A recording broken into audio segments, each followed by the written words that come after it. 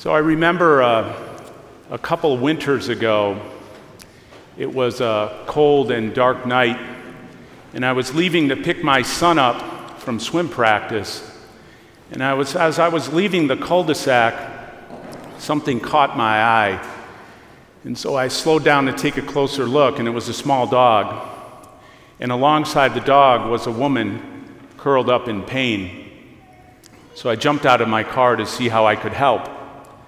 And I realized right away it was one of my neighbors who had slipped on some black ice and broken her wrist quite severely.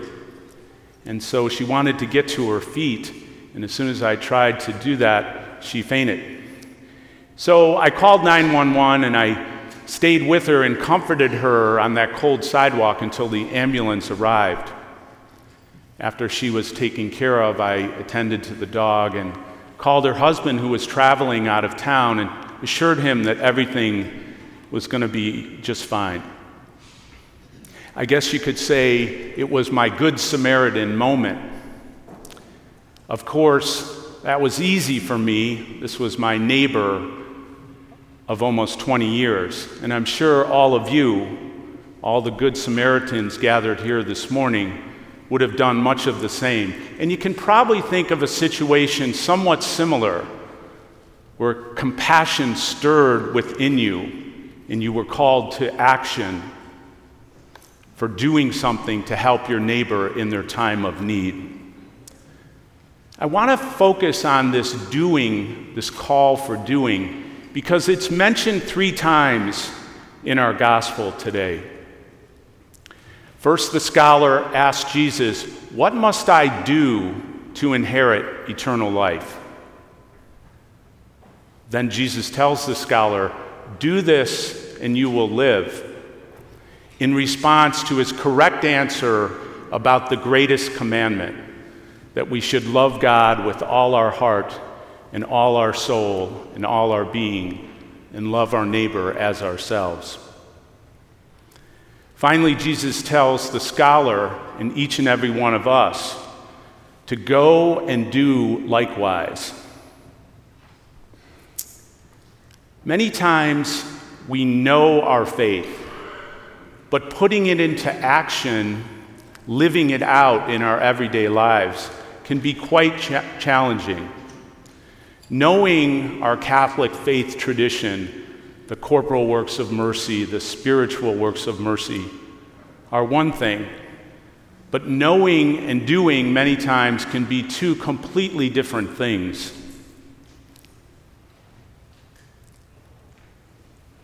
The double commandment that we talk about in the gospel today, we all know by heart. It's been drilled into us since we were young kids. Love God and love neighbor. If only it was that easy. I remember another time I was doing some volunteer work down at a place called the Learning Center that helps people that have struggled get and didn't graduate from high school to get their equivalency degrees. And it's in a tough neighborhood. It's in the North Lawndale area, which is riddled by crime. It's a neighborhood on the west side of Chicago. And I remember when I left one afternoon, I was stopped at a red light, and there were 2 teenagers on the side of the road, and suddenly a car screeched to a halt. And just like that, those 2 teenagers bolted across the front of my car. 4 other teens in chase, more than likely some gang-related issue.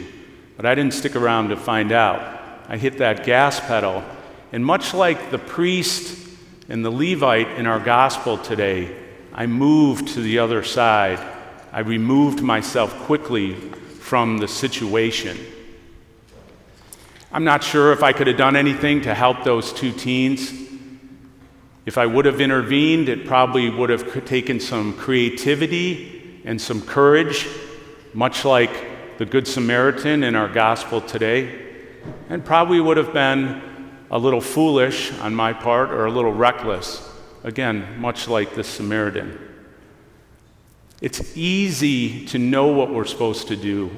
It's very, very difficult to do the right thing, particularly in these uncomfortable situations when we're out of our element, outside of our comfort zone.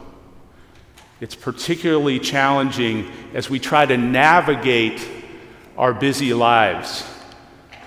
We have so many different responsibilities. We might have aging parents to care for, or children to raise, or a job that's overly demanding.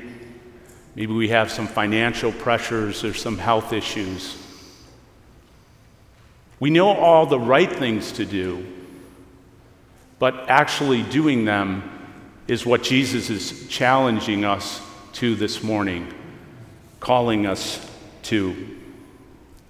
So many times our mind can work on us and we can rationalize all sorts of reasons not to get involved. Oh, that's not my concern, or that's not truly my neighbor, or boy, that's a shame, but how can I really do anything about it?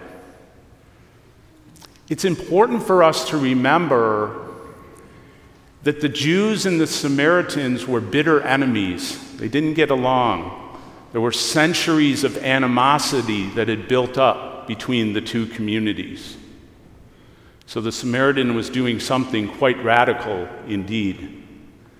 In our own society today, we see lots of racial and ethnic and gender and immigration and religious stereotypes that prevent us from understanding this concept of human solidarity, prevents us from understanding who is our neighbor. I think the parable of the Good Samaritan gives us a roadmap as to how we might act, an action plan for getting engaged and becoming involved in some of these difficult issues. I think the parable is as relevant today as it was at the time it was written. So as we prepare to receive the Eucharist this morning, I would encourage us to ask Jesus to draw closer to us, come into our hearts and our minds, so that we can develop more of a merciful compassion that was displayed by the Good Samaritan.